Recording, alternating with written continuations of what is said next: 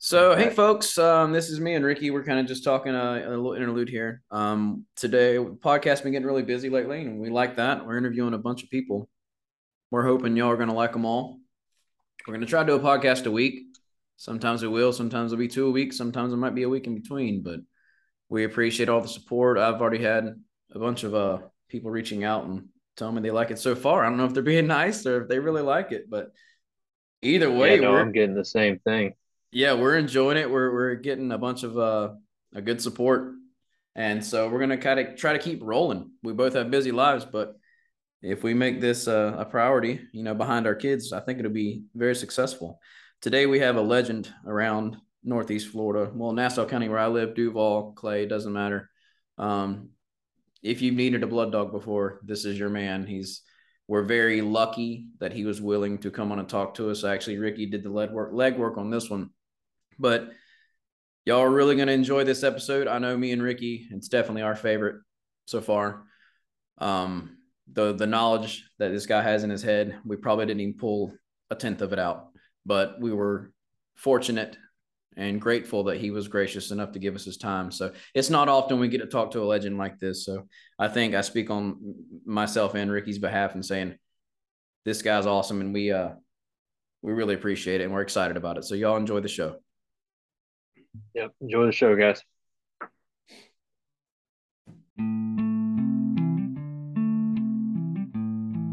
I'm Justin Bullard, And I'm Ricky Bullard. and we are definitely from the woods. Okay, folks, this is Justin Bullard from the Woods podcast, along with Ricky Bullard. Say How's hello, it going, Ricky. everybody? There he is. And today we have a special guest. He is a bit of a local legend in the blood trailing world. Matter of fact, he's the best I've ever heard of or seen. He has an awesome trail dog, and he's going to talk to us today about the do's and don'ts and hopefully some cool stories about trailing critters, mostly deer, but we're going to get into that as well. Mr. Ralph Bennett from Camo Hunt, I believe. Yeah, Mr. Ralph, how are you today? I'm doing fine. How Well, are you? first, I'm great, and thank you so much for coming on doing this with us. We really appreciate it. You helping us out the podcast, and hopefully some people will learn some stuff today. Yes, sir. So basically, just start by, well, first of all, we all know your name around my parts, around North Florida. Mr. Ralph's been notorious for having this little bitty dog that can find anything, mostly. Give us an introduction of, where you grew up, you're hunting, and, tell us who you are.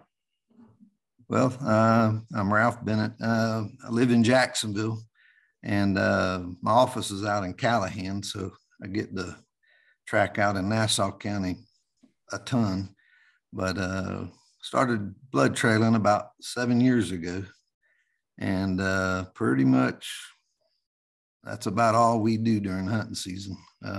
Hunting, I do a little bit, but the passion is in the tracking, and I love it. So we spend most of our weekends and nights out helping people find their wounded deer. Yes, sir. Yeah, Do you hunt? Yes, I do. Okay. Not as much as I used to. yeah, I was going to ask you about that because it seems like every time I'm on that looking on the Blood Trailer Network, you guys are heading to another track, especially on the weekends. Yeah, I sit on a tree stand and wait for a call to come in. So that's about my hunt. Have you hunted your whole I know. life, or? Yeah, pretty much. Uh, Going with my dad, and then when I got older, going, just a lot of bow hunting. But I have a hearing problem, so I had to pick up bow hunting in order to hunt. I wasn't allowed to be around guns when I was a kid, so really had a passion for the bow hunting end of things. Bow hunting is definitely addictive, and you're definitely become a better woodsman by sticking to the bow. When did you harvest your first animal with a bow?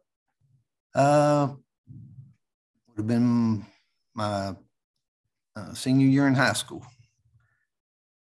Oh, okay. Where was that at, and what was it? It was just a doe up in South Georgia. Man, I love those. I am an equal opportunity harvester. I assure you that in bow season. I like killing deer with a bow. Well, have you ever dog hunted or what? You must be a houndsman. Oh yeah, that's how I started with my dad was hunting. When I was a kid, uh, like I said, with the hearing problem, we couldn't deer hunt a lot. So me and my dad, or he took up fox and cat hunting so I could hunt with him. So he was a well-known fox and cat hunter from these parts. So I grew up doing that and then got into the deer hunting with a friend of mine. And that was probably a mistake. Get your kids into hunting, people. They won't be able to afford drugs. You know what I mean? There's a lot of tradition with the fox hunting too, from what I hear. Just that in itself. Oh yeah, and so that taught me the dog end of things. Dog trailing. I grew up liking the tracking and the fox and cat. So when I got over into this, it was easy to want a dog that I could stay with and be close in sync with the dog versus just turning them out and casting them. Yes, right. Sir. Isn't there some fox pens nearby? I thought I heard of one up in South Georgia, St. George area. Yeah, there's one up there in St. George. Are they still running, or? As far as I know, I've been out of it for a little while, but I'm pretty sure they still running it.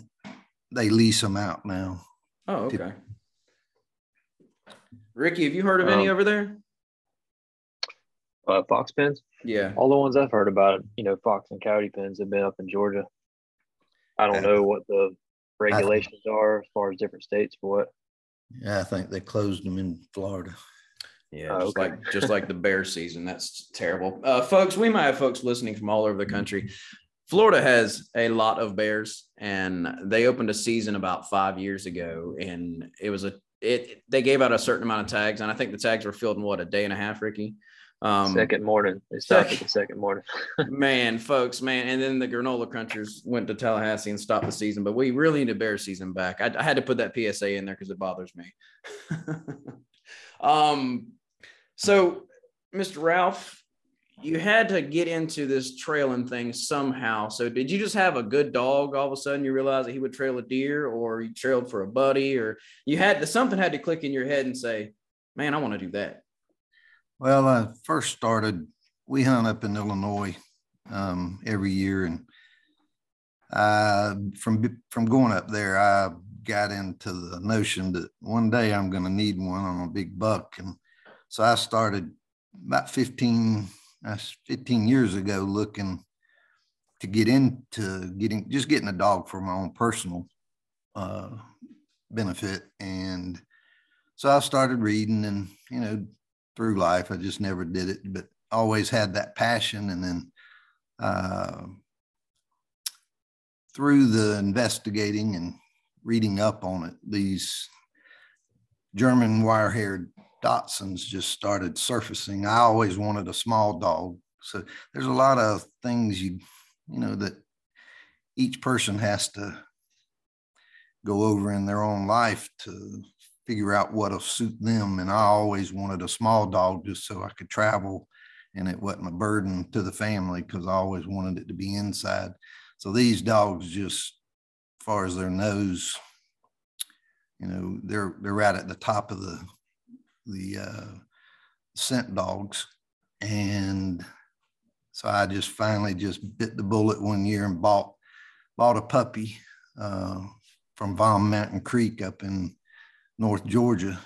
And it started the first year, I was just tracking, mine and my friends. But once that started, I could tell that was where it was at. I enjoyed the heck out of it. And I think we killed or found 4 deer the first year, the first 4 she ever went after we found, and started just really enjoying the experience of doing it. And like now last year we went on 160 tracks. So wow. It really, as my wife would say, I'm obsessed. Well, I bet you know what, though? I bet your customers, I know I would definitely we appreciate the fact that you're obsessed with it, because I think we've all called trail dogs in the world and somebody shows up with a Rottweiler that don't know what he's doing. We as a customer, appreciate when somebody has the passion that you have about it. Yeah. And I got in, probably one of the best things I did was getting involved with the Florida Blood Trailing Network. And that is a organization that all over the state, and with me being involved with it now, I'm actually, I run the tracking list for the state in Florida and Georgia. And that is a resource that, around here, everybody knows me, but, we got the whole state to deal with. So there's certain people in every county that you just go to the Blood Trailing Network and you've got resources, and we're working towards getting, the people that want to be trackers. We try to put out proven dogs and proven teams, not just anybody that wants to track. We try to bring them through a mentorship program to try to make sure when somebody calls, they've got a good team going to them. So all of those resources helps everybody and helps each individual. It helps me every day, going through, because we talk about tracks and hear about tracks and get calls about tracks every day. So it definitely, the end result, it helps the hunters, because now it's, we hope from our end that they don't go out looking for their deer as much as they used to. You talked about earlier about, learning the woods, and well, after being in the tracking world, now my hunting, or once you shoot a deer, my whole thought process changes, because we experience so many things in the woods after the shot that most hunters just never deal with. And we deal with them on such a volume that, a hunter in his lifetime will never experience that many tracks. Like I said, I went on 160. Well, a hunter's not going to typically do that. He'll never see. Never. So, and we never get to see the good stuff. It's always bad when we go. It's something went wrong. And so we get to see, deer getting pushed, and when you're dealing, like up here in North Florida, we're not dealing with tens of thousands of acres. You're dealing with guys on a 20, 50 acre tract, and you better not push him. And so there's a lot of things that, based on where you're at, you've got to deal with, like on a phone conversation before we ever get to the track, and just try to figure things out based on the situation. So with all that, I love that strategy. Every single track is different, so every opportunity is different, and it's fun. It's just, I don't know, it's just a passion. It's gotten to where that's about all we think about. Well, I tell you that Florida, what'd you say, the Florida Tracking Network? Florida Blood Trailing Network. How does someone, well, we're going to get into a lot of cool things that you already hit on. First of all, how does someone find that when they're in the woods, stressing out, sweating with a headlamp on? I mean, is there a website they can go to? Well, it's on Facebook. So it's the Florida Blood Trailing Network, and you just request to join, and you'll have to answer a few questions, but you'll get on there. And then when they do that, it should be the first post you see.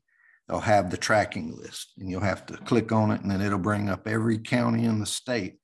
And the best thing to do is just take a screenshot of your county that you hunt in.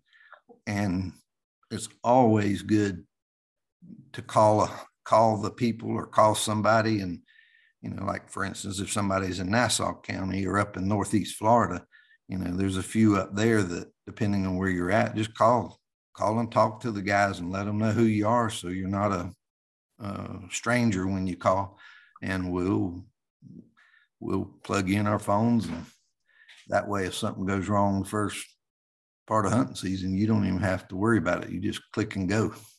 I'll tell y'all a little quick story, folks. Last year, I shot my biggest buck in Florida. We already talked about that in a previous episode, but the bullet I was using, and my son and my 243. I have since stopped. Fool me once, shame on you. But anyway, this deer, biggest deer ever shot. I hunted him all year, not a drop of blood. And I called Mr. Ralph, and unfortunately, he was North Georgia or something, picking up a puppy or something. He couldn't come, but boy, I wish I could use the girl I ended up getting. We found the deer, but it was very, very stressful. So, like he's saying, if you can go to that list, and these guys are proven, probably vetted by Mr. Ralph himself. Yeah. I had to use it, Mr. Ralph. I think it was 2 years ago. Yeah. That track I called you on, but I know I had some things I wanted to ask you about that because, when we were looking for that buck, we found some major deer crossings back there that I had never, I scouted that whole area, but I had just never seen that before. And I'm sure you come across some incredible spots trailing these deer. Oh yeah. I just remember thinking, man, I was marking stuff on my GPS while we're trailing this buck. I forgot about the pain of messing up the shot for a second, but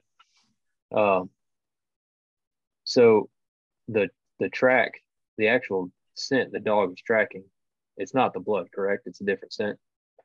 Correct. In the beginning, we train them on blood just to get their enthusiasm going, but you wean them off of that, and what we're going after is the pheromone scent, which is in between the deer's hoofs. It's a little gland that excretes the pheromone scent, and when the deer's injured, that's activated. So on the flip side, I can have a lot of blood with no pheromone scent, and the dog typically will not take it. So they're trained on the pheromone scent. If you just train on the blood and you run out of blood, just like yours did, then you're up the creek. So right. You've got, in our opinion, you've got to have that pheromone scent present. It tells you whether the deer's fatally wounded or not. So you're not out there, because I've had deer bleed for miles. And that doesn't mean we stop, because there's always opportunities.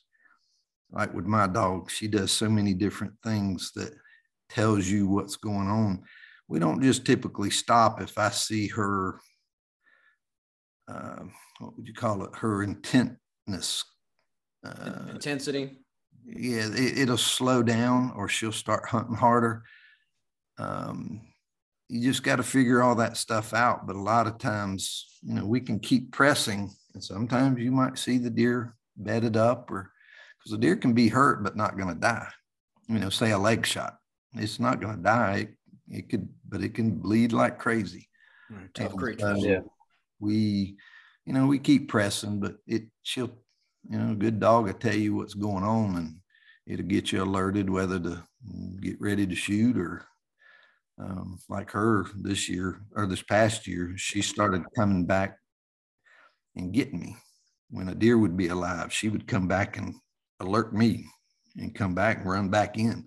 And so, that's worth $1 million, because it lets you get that split second to get a gun ready or get a bow ready or something. Right. And it's also, it's fast thinking sometimes. That goes back to the intimate relationship with your dog, and someone who just does it occasionally wouldn't understand their dog as much as you understand yours. And that's what we're going on is use these professionals, people, man. They know what they're doing. They know their dogs. They can read their dog's body language. I know I've seen it on multiple occasions, man. Yeah. And it changes. She started doing what I was just talking about at about the 350 track mark on her. She's been on over 400 tracks, and at about 350, she started coming and getting me.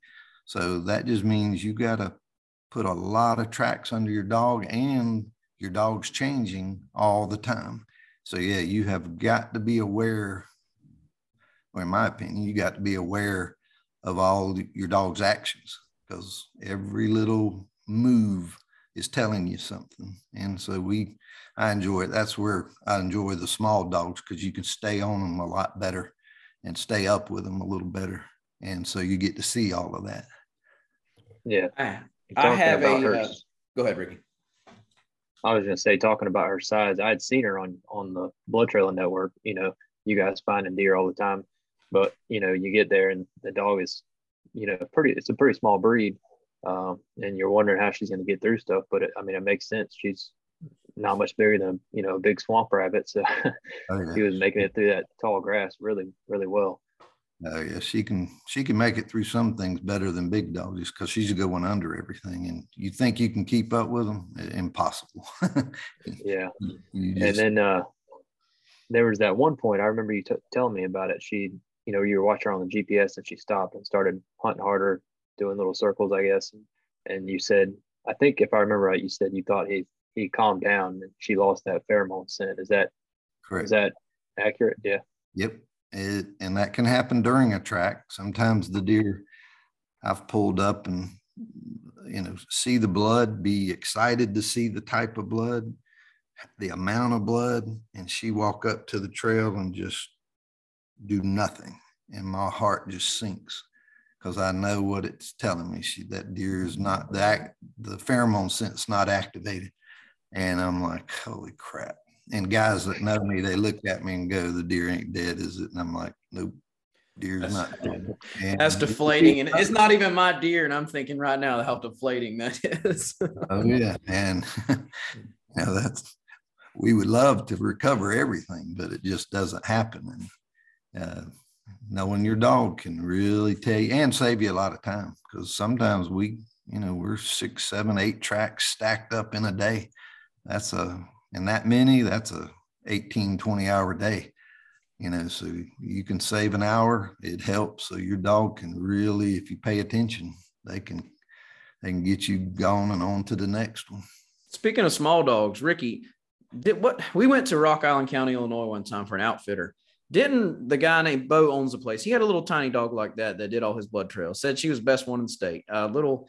Mine, Dachshund, or I don't know, one of them dogs. I think it was the same breed. Yeah, I'm pretty sure she was. That just hit my head right now. Like, holy crap, man! And you look at this dog on a 20-foot pink leash, because in Illinois you got to have a leash, I suppose. And You're like, this dog ain't gonna find nothing. She found every deer, all of them. Yeah. There's another guy, Damon Bungard. I don't know if you ever heard of him, Ralph. Yeah, his dog is the brother to Camo.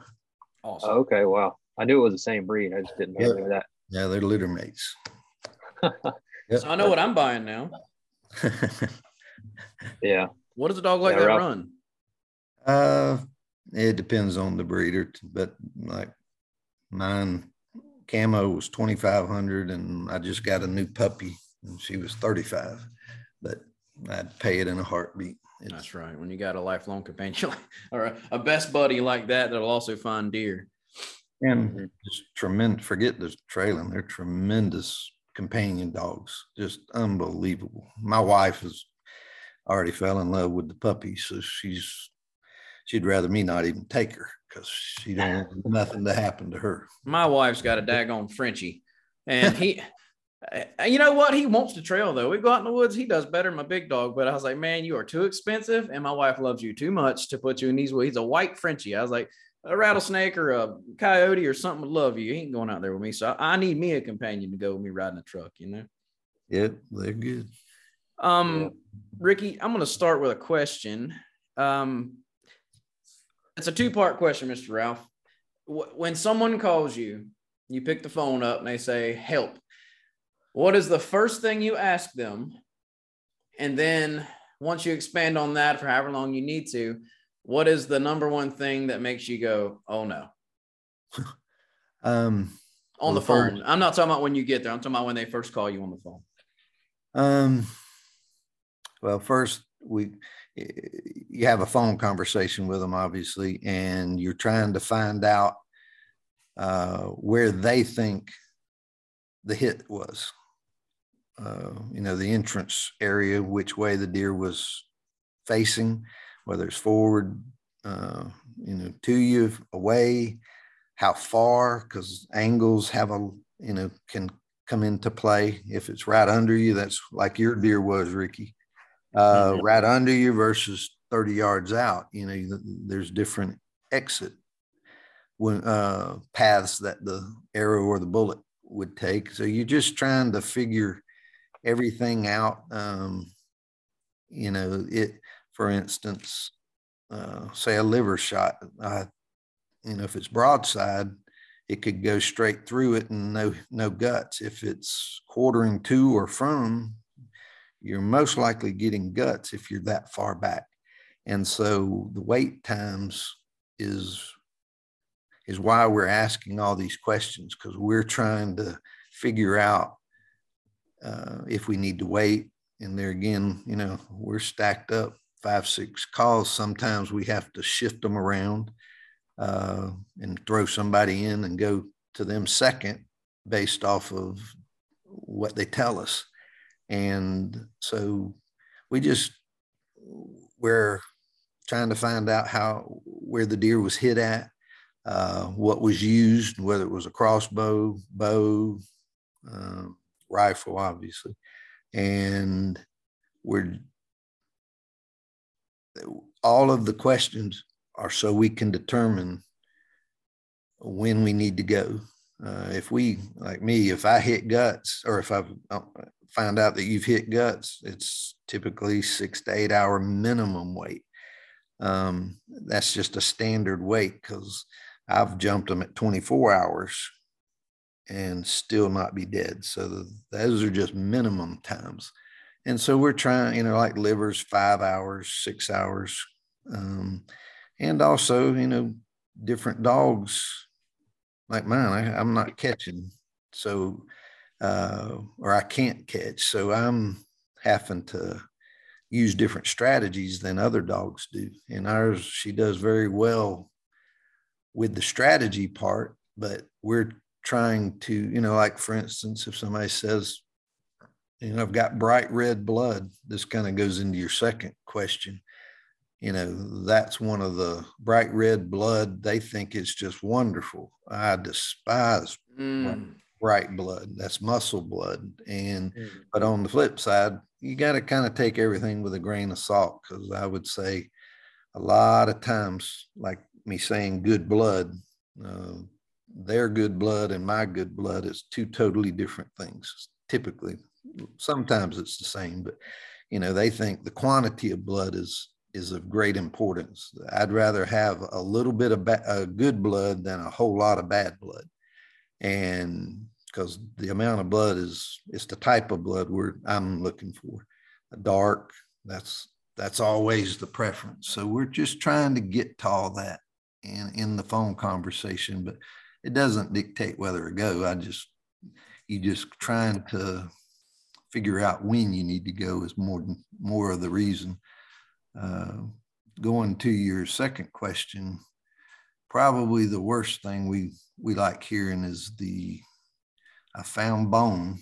Oh, I was going to ask about that. It is typically, in my experience, and I know there's bones all through the body, and I'm sure there's some room for error in my answer, but that's typically a leg shot.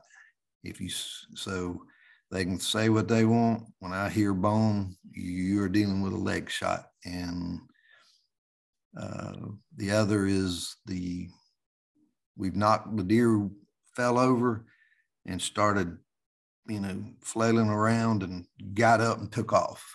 That's typically what we call a back whack, and that's not good. Those are probably the hardest to find, if you ever even find them. I'm so glad you said that. I tell people all the time, okay, myself and Ricky here and our other friend, Matt, not to pat ourselves on the back, but we're really good at blood trailing, tracking, wounded deer. Not near as good as a dog can be, but we really love it too. And we'll get down on our hands and knees and dig through needles, but two things people always tell me, and I'm so glad you said that, because two things always tell me, oh, I got bone. I'm like, oh no, does it look like pieces of PVC? Does it look like little shards of, and they're like, yeah, oh boy, guess what? That deer is probably not going to die. Or if it does, it's going to be 2 days from now. Or the whacking hit. Like when I hit him and he dropped in the corner, started kicking and crawled off the field. And I actually spoke about it on another podcast earlier. When they get up and go, what I think it is the percussion of that bullet hitting them, knocking the wind out of them, or like you said, dancing off the back or whatever. Rarely do we find those.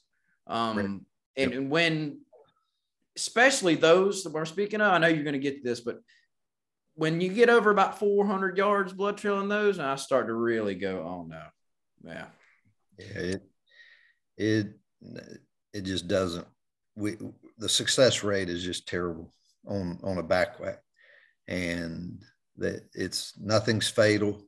It stunned them is what it's done, paralyzed them for a few seconds or maybe minutes. I've done it myself, and they just never seems to be a successful track. I tell people with a rifle, I mean, listen, bullets are cheap relatively. If that thing's laying there kicking or trying to get up, pop him again. Yeah. You know what I mean? It saved everybody a lot of time. Yep. Yeah. There's no doubt about that. But those are probably the worst things we like to hear, just because, obviously everybody wants to be successful, which means finding the deer. But the other is, a shot it in the neck or just low percentage shots. Those are tough because when you mess up, it's usually in muscle, and it makes it tougher. Now they're hurting, and we sometimes, just like with Camo, she does so many little different things that you can use strategy to your advantage. And, like we will, obviously, and this is when the deer's not dead. She can either silent bay, which means she'll go in there, and I've walked up on deer sitting there, and she'll be laying 5, 6, 8 feet away from them and just be sitting there looking at them like, she'll be laid down on her belly and just sitting there like she's on the couch looking at the deer. It's right there, Dad. Yeah. And unless the deer's confronting her or standing, she's not going to bark. She's going to what I call silent bang. And she just sit there. So when we see that on the GPS, you got to go in thinking the deer's alive, because she could be on the deer, but she also could be sitting there silent baying something. And I've walked in at the beginning of, just like me saying dogs change. She didn't do that right off the bat. She actually got hit with a buck gourder and hit her in the side. Luckily, the hunter was a vet, and he checked her out, and she was fine, just bruised. And she went back to trailing that deer, but she got hit with the deer. I heard her yelp in there, and it drew some blood on her ribs. Since then, she started silent baying. If the deer's not confronting her standing, she's just going to go in and be quiet. And typically, if a deer runs off, they're not running off from her. That's the other good thing about a small dog, in my opinion, is she's not scaring the deer. They just don't have that fear to them like a big dog would give them. And so she can get in there and sneak up like a cat and get in there. And I've had her sit there and look at deer and look over at me and look back and kind of telling me where the deer's at. Man, that's fun. And so that's interesting. That's one aspect. The other is sometimes she'll circle the deer. And so if I see that happening on the GPS, I know the deer's alive, and you better be on your toes. And then this past year, she started, if she knows I'm close, she's going to come back and get me on a live deer. And that's usually a wounded live deer. If it's laying down, she'll come back and get me sometimes. So that's cool. So those strategies can work, and you just got to know your dog. Go ahead. I know you, before we get too far away from it, when someone calls you and they don't have blood, I know you try to get to every single person that calls you if best you can, but if they don't have blood, what's your strategy on that? I mean, do you just try to tell their confidence, or do you know? The humans like the blood. The dog could care less. I'll go every time. I'm talking about, do you wonder if it's a hit or not? You know what I'm saying? Oh, so you'll go and you'll find out. Okay, I see what you're wonder, saying. But in a matter of seconds, I can tell you whether the deer's hit or not. The way she acts will tell me, whether the deer's been hit or not. I have never heard of that. That's awesome. Oh yeah. I mean, or the flip side, sometimes the deer, or the hunter knows the deer was hit and they think the deer went one way and the deer went 180 degrees the other way. I've definitely seen that multiple times. I've had that multiple times. A lot of times. And I just trust the dog. I listen, but if you can bet the end result, I'm following the dog. So they're a whole lot smarter than we are out there in the woods. So we'll circle a hit site, and in a matter of minutes, I mean, I can tell whether the hunter's correct or not. And if that pheromone scent's been activated, she's going to find them.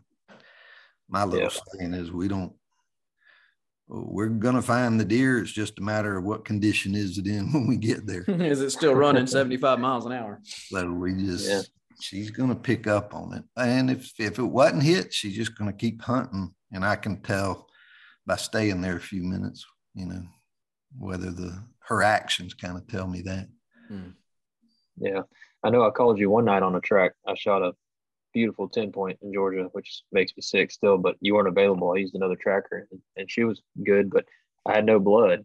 And you told me that, you told me then that didn't really matter because I saw the arrow I saw the fletching in this deer's scapula as he was running off. So I knew I hit him, but you were pretty clear. You said that doesn't matter if I saw the arrow, but it ended up turning out the wrong way for me, but that's all right. The dogs were on him. He just wasn't dead, wasn't bleeding. And big bucks are tough, man. Oh yeah. We've gotten to deer and just looking at the entrance wounds, just go, how in the world can a deer walk 2 feet and they go a half a mile? Yeah, you shoot me in the chest with a 300 mag, I'm gonna lay down until you get there. Them deer, man, especially a big buck.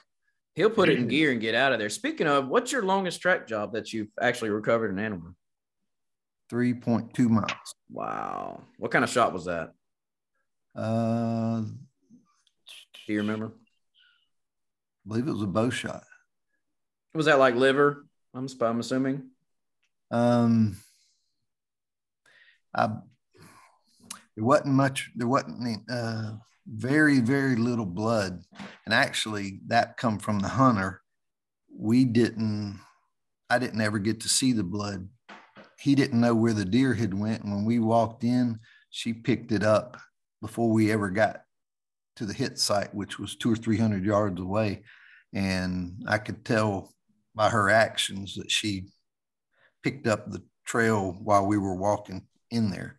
And so the deer had already made it to where we were, and we started trailing it, and the deer was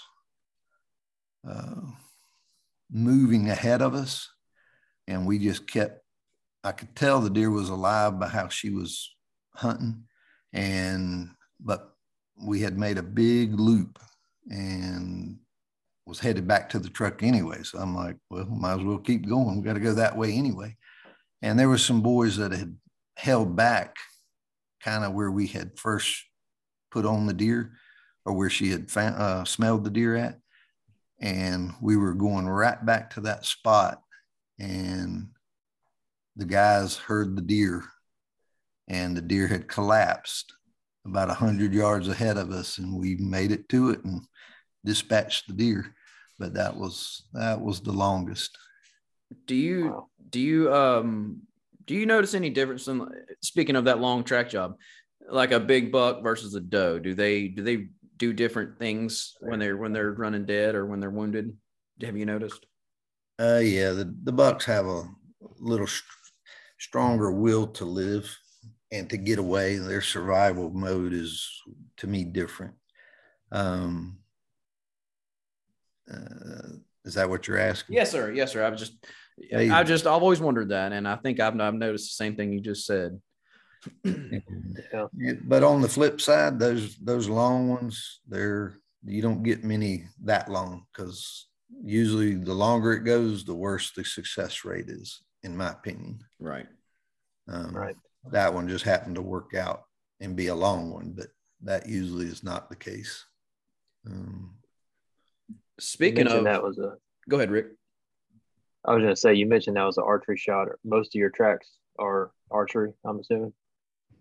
Uh, at the first part of the season, yeah. After that, no, I'd say we get quite a few because you can imagine more people gun hunt than they do bow hunt. Yeah, So that's true. you're, And even though you get a better success rate with the gun, you got more people in the woods. So we do it. I think last year it was about half and half as far as the amount of tracks. Obviously bow season, you're condensing them down to a smaller time frame. So that's why we stay the busiest during during bow season. I mean, like I said, Yeah. it's all day, every day. I swear every year I get on a bad track job or a long track job with somebody new to bow hunting or whatever, don't really know where they hit them. And I swear I'm sweating and spotting mosquitoes and ticks. And I'm like, I can't wait for gun season so they can start killing some deer. And I think, it's easy track jobs. And then fast forward come gun season, I'm like, dag gummit. I'm still trailing them a couple 100 yards through briar patches, Yeah. Was going to ask you, is there any correlation, muzzleloader, rifle, or bow, like higher success rate on finds, or is it all just up in the air? I think it's up in the air myself, okay. But the muzzleloader seasons are probably the ones that we get the most without the blood because they don't exit. Huh. I get makes sense. Yeah, that makes sense. A ton of the muzzleloader with no blood. So that's what I see mostly. Sorry, we keep talking over each other, but both me and Ricky are super interested in what you're saying. And we both got questions we wrote down we want to ask you. Normally, we don't structure our podcast. We just let it flow, but there's so many things that we want to listen to. I'm going to let Ricky ask one because I know he's ready. Yeah, I've been chomping a bit. So I can with the bow hunting world right now, the hot topic is, heavy arrows, fixed blade broadheads, all that. Do you see any correlation to higher success rates with fixed blades, or do you not really pay attention to that part? The more success to me is with the fixed blades. Yeah. And I take that into my own personal bow hunting as well, because I have been through many different scenarios, and my theory got down to I love hog hunting and shooting hogs with the bow, and I gear everything around shooting hogs because if you can kill a hog, it'll kill a deer. That's right. And I quit doing I was wounding too many hogs with the expandable, and I went to fixed, and that just shut down the animals running off, as far as percentage wise.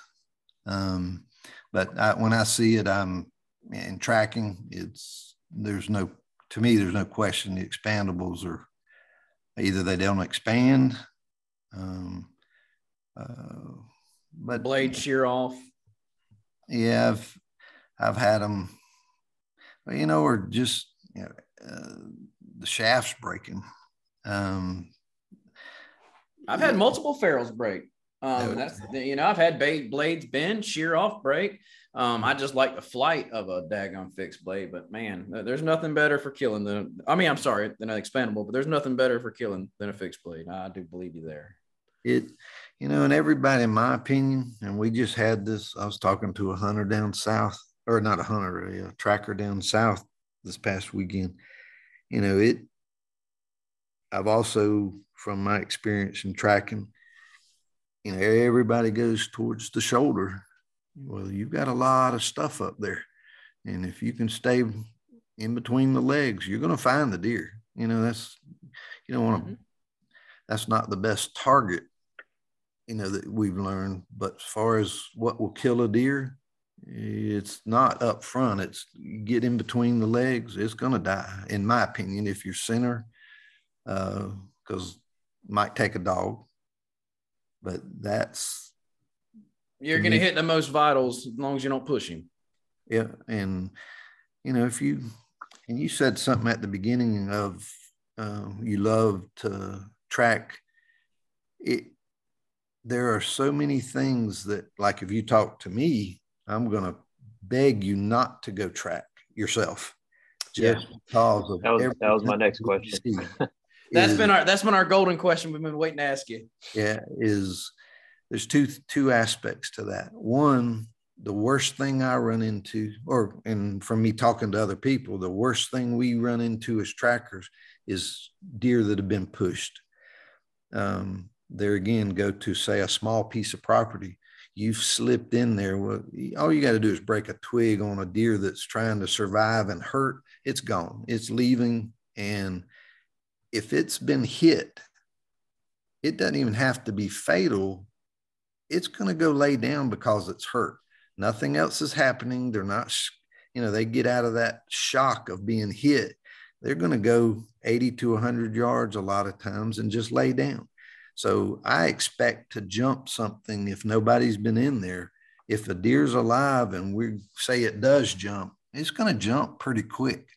Well, that's when I get there. Well, if you've already been in there and we find a wound bed, guess what? That wound bed is where the deer was laying and you jumped it. The impatience part, and everybody deals with it, but that's the part that everybody, in my opinion, needs to control, is just gotta wait. I hear people, they go in there, they call us and then still go back in there. And they're just rolling the dice on jumping the deer. I tell people the same thing.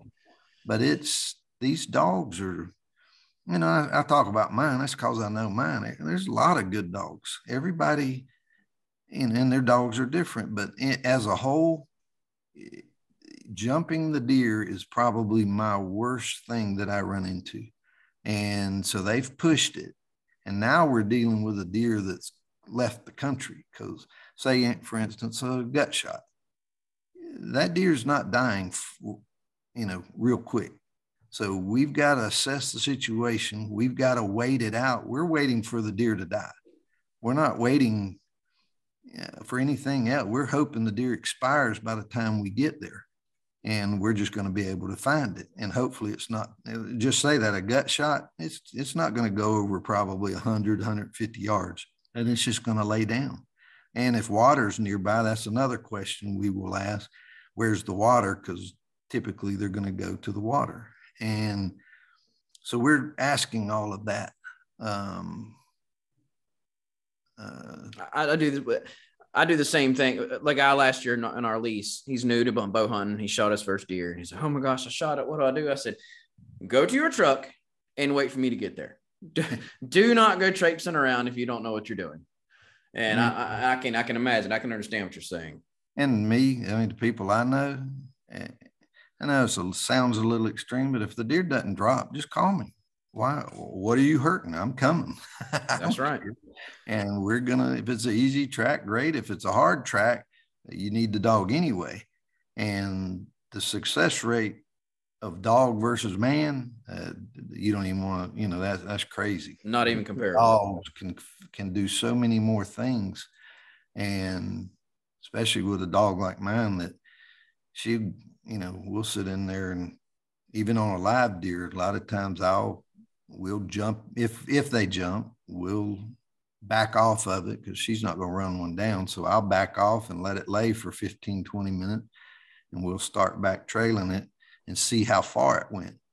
That second jump, or the second time we put on it, that tells us how bad the deer's hurt. So we just use different strategies, and it ends up, if the deer gets away with all the strategy, it probably needs to live. We're not trying to catch live deer. But we can sure tell you what's going on, to where you might jump a deer and not know it, and you'll never know this story, to where the dog takes you right where the wound beds are. It lets you see exactly what's going on. So even if it's not a total successful track, which ends up to be a recovery, at least it tells you whether you need to sleep that night or not, because you have a wounded deer sitting out there and you can't find it. Ricky, I'm gonna ask one, then I'll give you one. Okay. Okay. All right. Mr. Ralph, how far do you let Camo get from you when you're trailing? A little dog like that, you don't want nothing bad happen to her. How far does she get out ahead of you? Like when you're on a trail? I would say the area we're in, whether it's got hard roads or swamps, that, for instance, like if we're up at Okefenokee, you're watching things a little closer.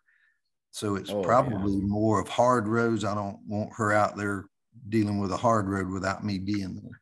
So I'll bring her back. But as far as just, if I've got plenty of woods and nothing stopping us, I've got probably 900 yards to 1,000 yards on the GPS, and you're going to lose signal. So I'm not going to, I'd say 500-600 yards, because I don't want to get into that area where I can't pick her up. That's further than I would have expected. Not to put an omen on anything, but do you worry about slithering critters? There's a caveat, Ricky. I'll give you your question in a minute.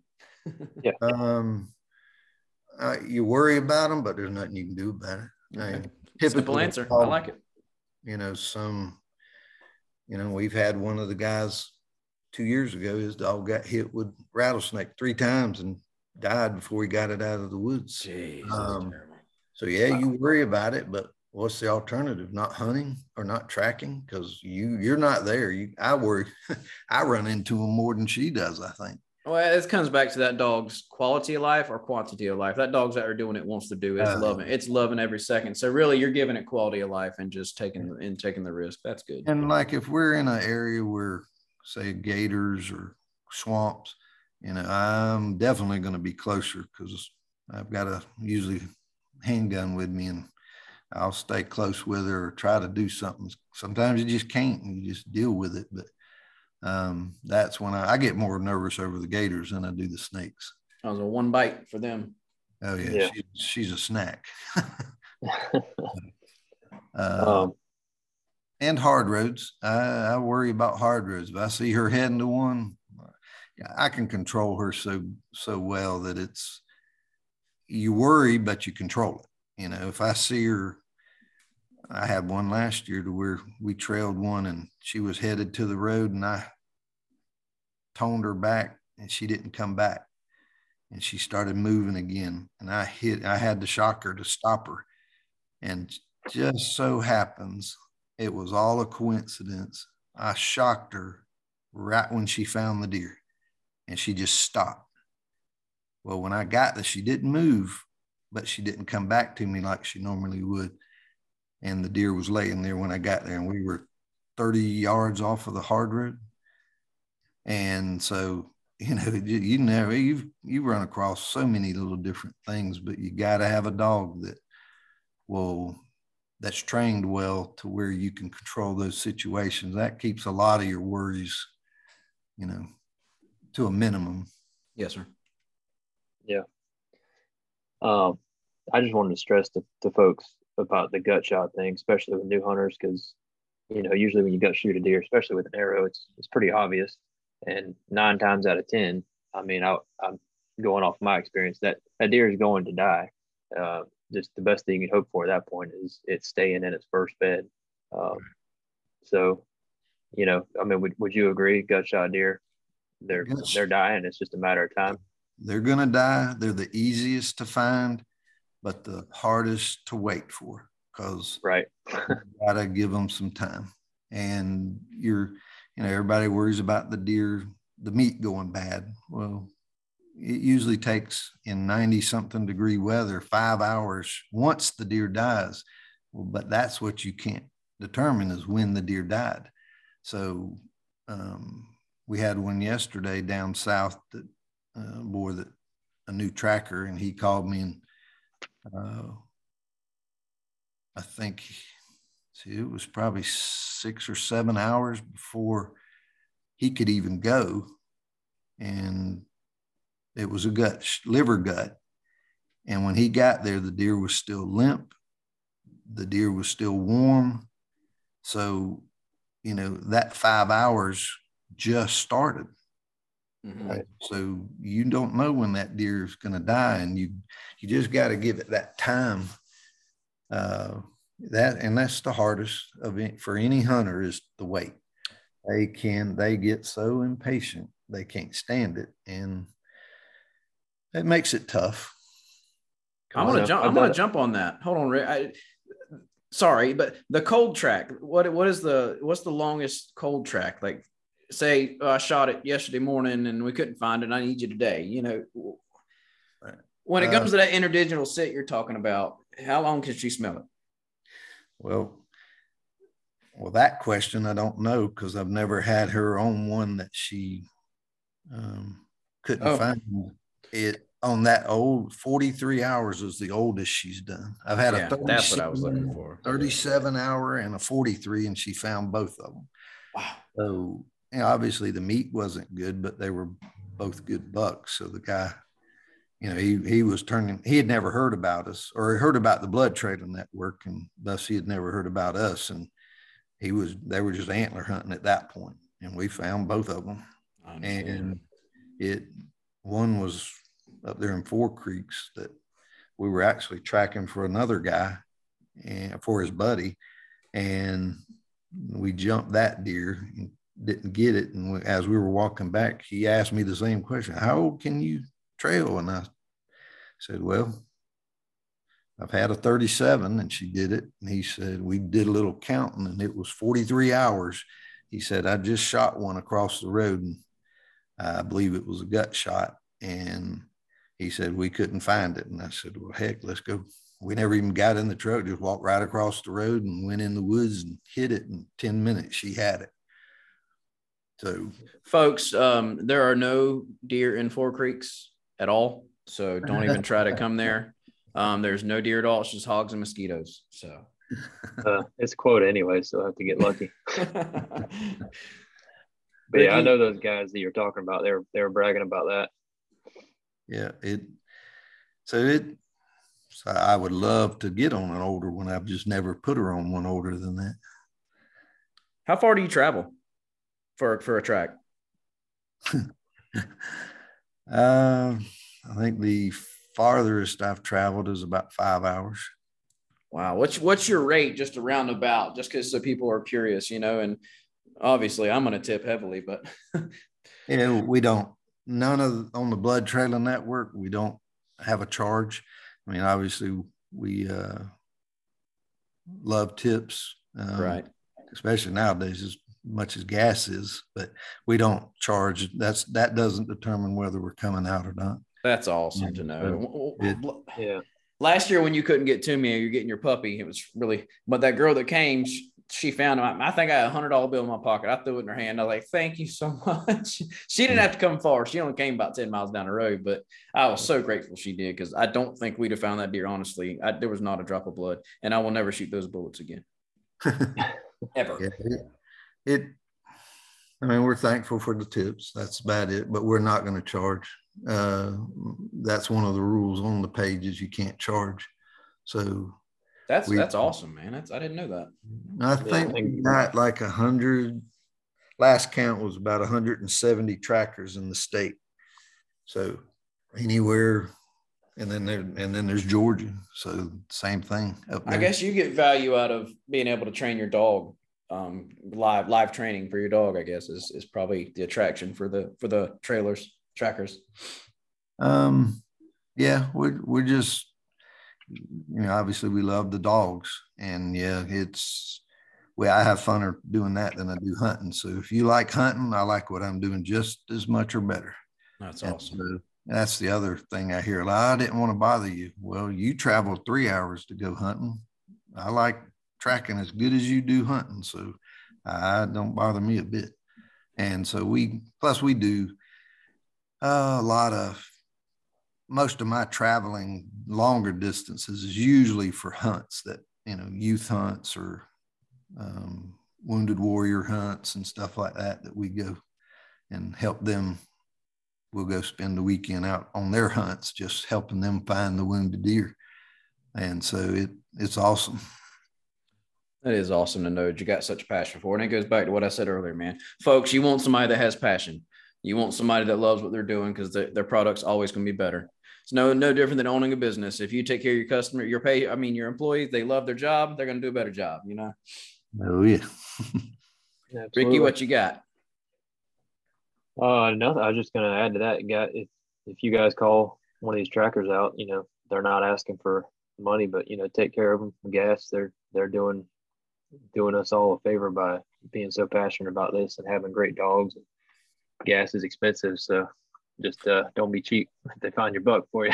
Hey, and personally, honestly, I tip them if they don't, because they just came out there and gave it their all. And these guys will go all night long if they got a chance at it. So, folks, don't be cheap. Take care of them. Take care of them. We typically we're spending more time, effort on the ones we don't find. Those are the ones you spend all the time on. That's right. And but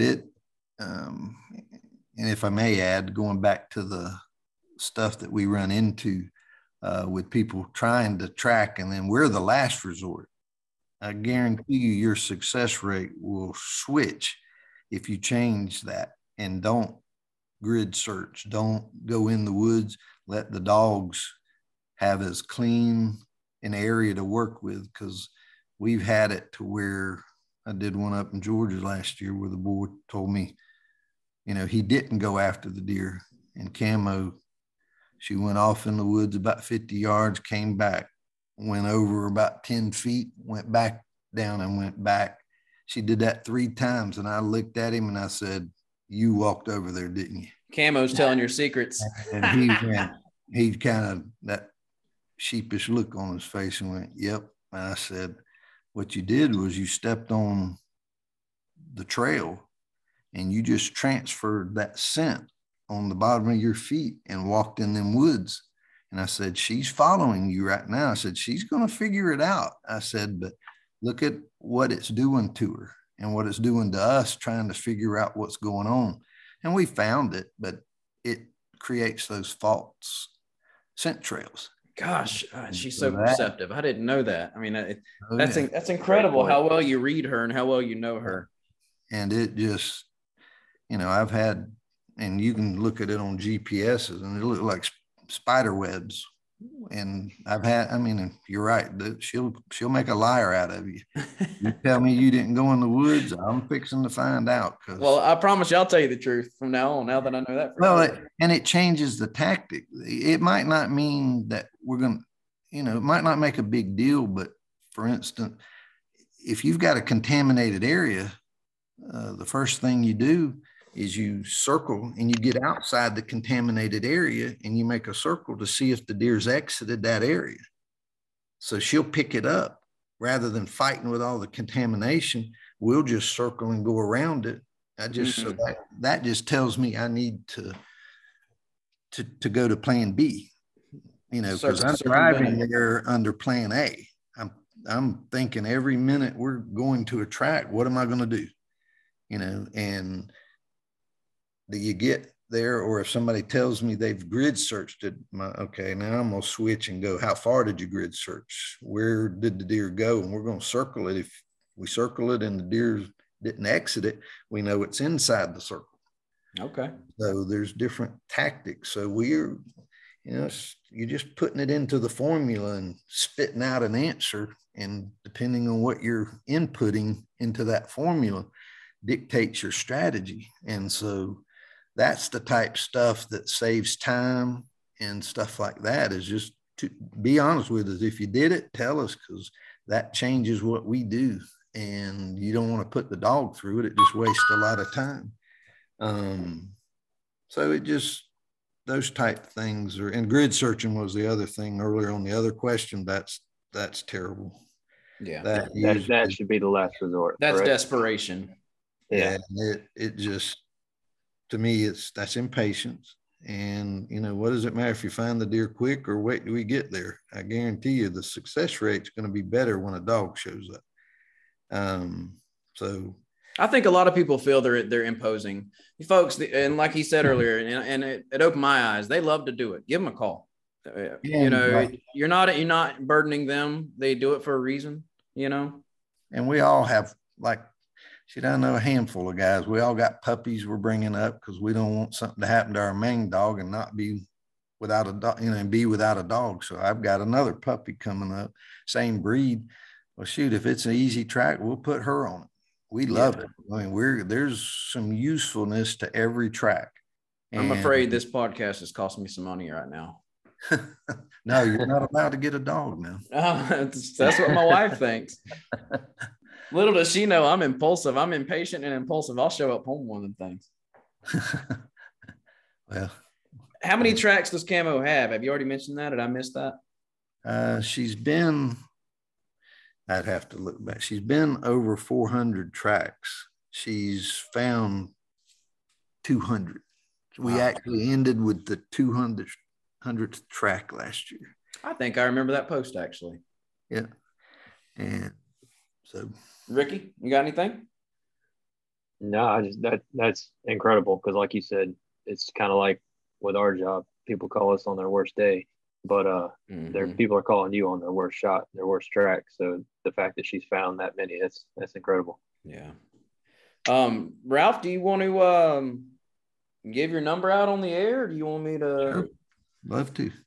Go ahead and tell us your information there, folks. I promise you, if you're in the Northeast Florida area and you want the best, call this man.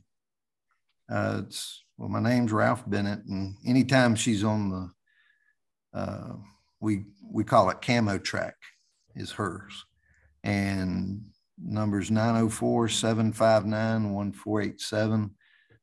If you see it on the Blood Trailing Network, obviously all of our phone numbers are on that. If you're in another area, just look at it per county and you can see. And it's not just Northeast Florida. We go to Southeast Georgia. If I know you, there's no telling where I'll go. So I hope you know me pretty well now, because I'm going to use you. I'm going to Kentucky in September. I've had guys know that I'm in Illinois and they'll call me because we're all go. Obviously, there's short season up there, so we're all going at the same time. And I've had them call and shoot. I'll track up there. I don't care. Where do you hunt in Illinois? What county? Williamson. Okay. In the southeast area. Okay, we hunt in Brown County in the west central area near Quincy, but I sure could have used the dog up there a few times. Man. Ricky, do you have any more questions for him? No, we've covered everything. I appreciate you coming on, Mr. Ralph, and hopefully I don't need you, but if I do, I'll definitely be calling you. It's not a matter of if, it's a matter of when. Yeah, this has truly been an honor and a pleasure to have you on, man. I'm excited to know that we are likely your only podcast so far, and I hope we keep you in our pocket. Love to do it anytime, and just call anytime. And if I can't go, I got somebody else that can. But we try to make it to anybody we know. Hoping to get my son's first archery deer this year. We got a little spot there behind the house, and we got some does coming in pretty regular, a little 6 point. So we got a Raven crossbow, and hopefully he can get him. Hopefully I won't need you then, but maybe. Just holler. We love doing it, especially for kids. Those are about the funnest. That's exactly right. Well, folks, I hope you've enjoyed it as much as me and Ricky have. This is Mr. Ralph Bennett. He's a legend and only going to grow in legend status. We are from the woods, and we are signing off. Thank you, guys. Thank you.